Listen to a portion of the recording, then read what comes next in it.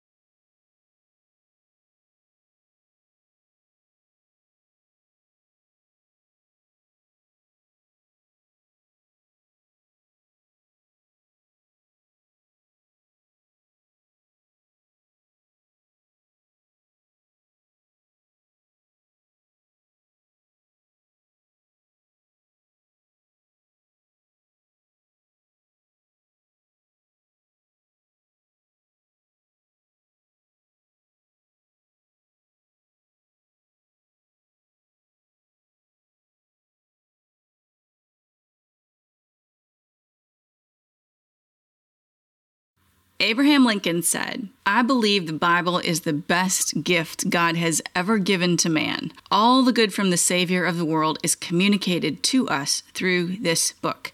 We are praying through some of our culture's very favorite parts of this, quote, best gift God has ever given to man today. Welcome. I am Michelle Berkey, and this is Praying Scripture, a broadcast where we use God's own words to both honor Him and to talk to Him about the things going on in our life and in the rest of the world around us. This is episode 196, and we're going to pray today through some of those beloved verses. But before we get to that, we're going to begin with a bit of worship. And the verse for that, this is kind of an unusual verse to choose, I suppose. It's probably not a common one that you are used to hearing as compared to all these other best loved verses that we've been going through. This is Ezra 3:11, and the situation is Israel kind of in the midst of this return from exile, and when they were exiled out of the Holy Lands, away from Jerusalem, the temple was destroyed. And so they have begun to rebuild the temple at this point. And the verse says, "With praise and thanksgiving they sang to the Lord. He is good. His love towards Israel endures forever." And all the people gave a great shout of praise to the Lord because the foundation of the house of the Lord was laid. So let's use that this morning as part of our springboard for worship. Would you join me? Father, sometimes I think it's so interesting that not only the situations that humanity finds itself in have basically never changed. Human nature is the same. But our responses and some of these things that are written in Scripture are exactly words that I would use. You are good, for example. It is helpful for me to remind myself you are good. Part of your nature inherently is goodness. I think Jesus said at one point that only the Father is good. Only God is good. It's truly good. And and not only are you the only one, but you truly are. Like, I can count on the fact that you are good, and your love towards Israel and towards me endures forever. That will never change.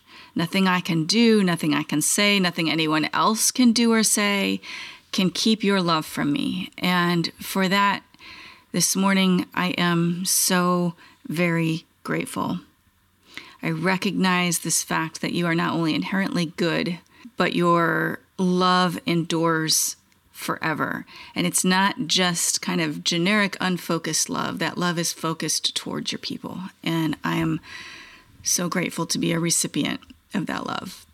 in response, we should offer praise. This great shout should go up from us because you have been laying the foundation of your kingdom for so many years that we are both fruit of seeds that had been sown a long time ago, and we are seeds for future fruit as well. And I pray that as we praise you this morning, others would continue to praise you because of seeds that we plant. I ask that you would just sink this love and affection and goodness that you have towards us, that sink that knowledge deep in our hearts so that it permeates everything that we do and say and however we respond to others. It is part of our reflection of your glory in the world. As we walk through these scriptures today, as we step into this time more completely, more deeply, I ask that you would guide and direct my literal voice and my words, that you would help me to do and say the things that you want to happen this morning. Speak to each one of our hearts. We each need to hear from you desperately. We cannot do this life without you. We have no power to do so. So as we hear your word, Spirit, open it to our understanding. Give us receptive, listening, and obedient hearts. In Jesus' name, amen. All right, so this morning, or I guess this whole month, we are in the midst of this series of best loved verses, praying through some of these most popular verses in the Bible. These are Bible Gateway's top 25-ish. I say ish because I combined a couple, so I went farther down the list, of the most frequently read verses on their site and their app. And today's passages are kind of a mixed bag. We have everything from a gospel passage to a statement of our Christian identity and an instruction to Paul not to be afraid and to keep doing his thing in Corinth. And we'll end with a verse that has special meaning for me this year. All right, so the first verse is 1 John 1:9. And it says this: "If we confess our sins, he is faithful and righteous to forgive our sins and to cleanse us from all unrighteousness." Kind of a succinct telling of the gospel message. If we confess, he is faithful and righteous to forgive us and cleanse us from all unrighteousness. All right, let's pray. Father, simply for this gift that you've given us, this gospel gift that we don't have to earn, that we can't possibly get on our own, we thank you today. You tell us that if we confess the things that we have done against you, if we recognize that we have sinned against you, that we fall short of the glory of God, and we confess those things, that you are faithful and righteous to forgive us our sins and cleanse us from our unrighteousness. We can see this not only as a gospel message, but also as this practice that believers should be involved in daily, that we should be always confessing and repenting, or repenting and confessing our sins.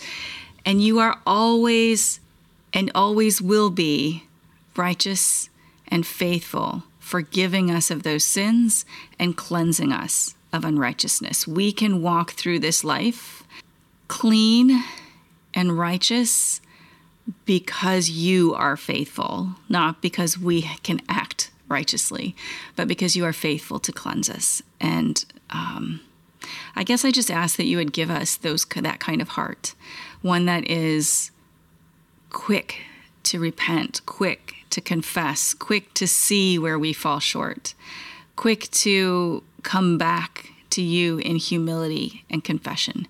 I pray that would become not an unusual thing in the life of a Christian, not a dreaded thing, but a regular, consistent occurrence, something that we are so look forward to and are grateful for because we receive your cleansing, because we receive your righteousness. Amen. Okay, next we have Galatians 2:20. And it says, "I have been crucified with Christ, and I no longer live, but Christ lives in me. The life I now live in the body, I live by faith in the Son of God, who loved me and gave himself for me." All right, let's pray. Father, this one, even when I dealt with it in the book, it's hard. This idea of what does it mean for me to be crucified with Christ? What does it mean for me to in the words of another verse, take up my cross every day and follow you?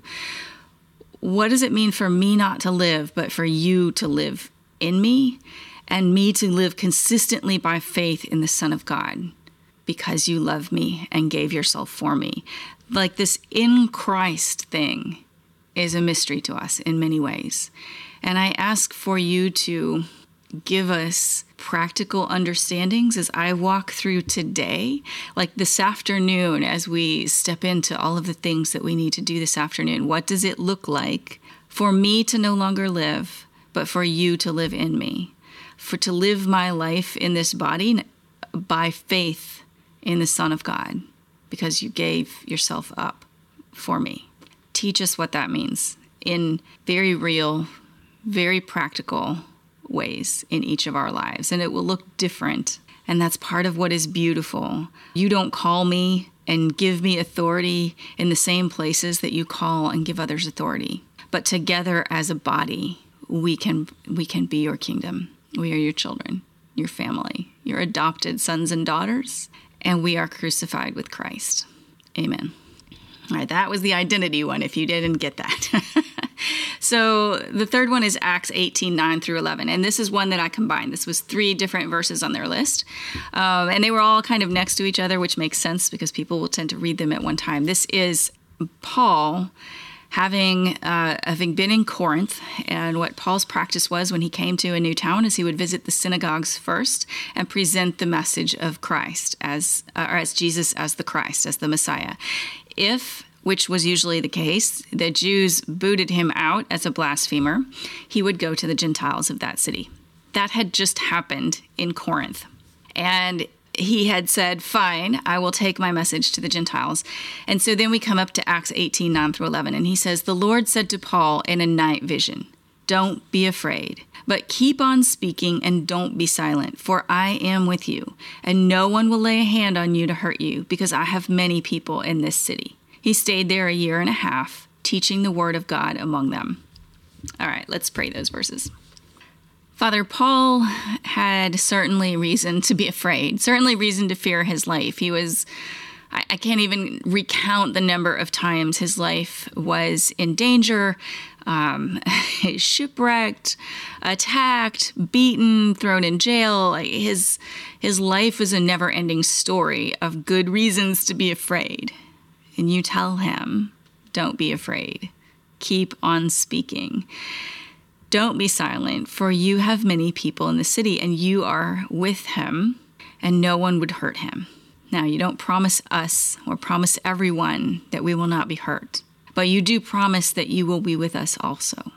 That we can look at, I think we had Joshua 1:9 in the last episode, this do not be afraid, but be strong and courageous, which is exactly basically what he told Paul here. Do not be afraid, for I am with you. We also can hear that directly from you, that we have no reason to fear. Well, despite what the normal reasons look like, we should not be afraid. You are with us. And you will continue to be with us as we walk through any difficulty in our lives. So help us reach out for you. Help us learn how to not give in to fear. Help us learn to be strong and courageous and take refuge in you.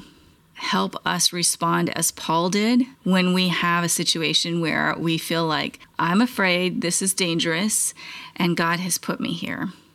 Help us to continue to do what you have told us to do. He stayed there 1.5 years teaching the word of God. And I pray that as we look around us and we see whatever mission field you have prepared for us, whether that is our children or our family, or whether we speak to millions of people in stadiums, help us to continue to stay and continue to speak the word of God in those places. Let us be the person you have designed us to be in the callings that you have given us, and continue unafraid in your presence. Amen. All right, last one. A thief comes only to steal and kill and destroy, but I have come so that they may have life and have it in abundance. This is Jesus speaking in John 10:10. And I love this verse so much, I'm going to read it again. A thief comes only to steal and kill and destroy. I have come so that they may have life and have it in abundance. And you may not be able to see it because of this. Here, I'll up a little bit. This is a necklace that comes from a company called The Crowning Jewels, and they have a series where they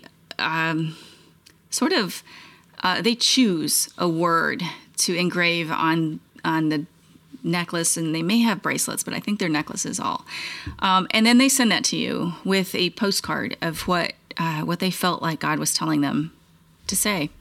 And I do one of these every year for myself as just a treat and just a gift to myself, a Christmas gift to myself. And this year the word was life. And this was the verse that they shared with me and some thoughts about this. And so this has special meaning for me. I'm still unpacking it this year, and I'll continue to do so. But when you see this necklace on, that's what it is this morning. It's related to this verse. So let's pray.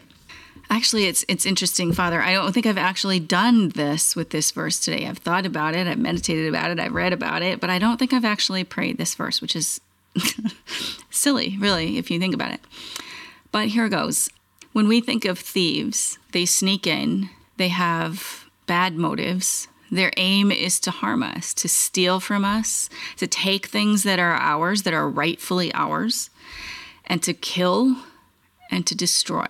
Jesus, however, is the opposite of that. He comes and gives us life.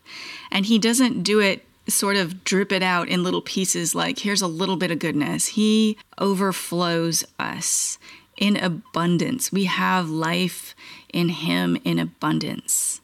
Living water, never ending, exactly what we need in abundance. When we think about where we turn to give ourselves life, for sustenance and for joy and for strength, we often run to things of this world. And who is the prince of this world but the one who comes to steal and kill and destroy? Instead, teach us to look to you, Jesus. Teach us to find our life in you, to live our life the way you would want us to, the way you have prescribed in your word and in your communication with us. And I pray that we would find abundance, not in the manifest me $1 million kind of abundance that the world gets caught up in, but in your presence, those things. And I'm thinking what comes to mind is the fruit of the Spirit, this love, joy, patience, kindness, goodness, self-control, these things that we have access to because you are in us and you are with us. And Spirit, you are alongside of us, and we daily have access to unlimited amounts of those things, unlimited amounts of life. That is true abundance. And I pray that we would recognize that, and that we would, what wants to come out of my mouth is work our lives, work our faith out in such a way in the walking around kind of practical application of it, that Spirit, you have so much freedom to move in our lives, that we take control away from ourselves and give it over to you, and Spirit, let you do what you want with our lives. Give us life in abundance. Help us to hunger and thirst after righteousness and after your presence. Help us to turn control over to you. In Jesus' name, amen. That's it, friends. That's all the verses for today. Thank you so much for being with me today. If you're here either live or on the replay on the Grace on the Gravel Road Facebook page, we'll be back again on Monday. Look for the schedule to be released either Monday or Monday plus another day next week. I'm not sure what that schedule is going to look like yet. I don't have my next week worked out, but definitely on Monday at 10. If you're a podcast listener, subscribing to the show and sharing it with a friend helps others find us and pray along with us. And something that if you have found it helpful for yourself, sharing that with a friend would help them too. So we are brought to you by Grace on the Gravel Road. And my heart is that as we do this, we would grow in our faith, in our use of Scripture in this purpose, that we would, these conversations that we have with God would become richer for the words that we are using from these verses. Pray that He'll answer them in mighty ways, and most of all, that you would fall deeper in love with the God who gave us these words. Amen.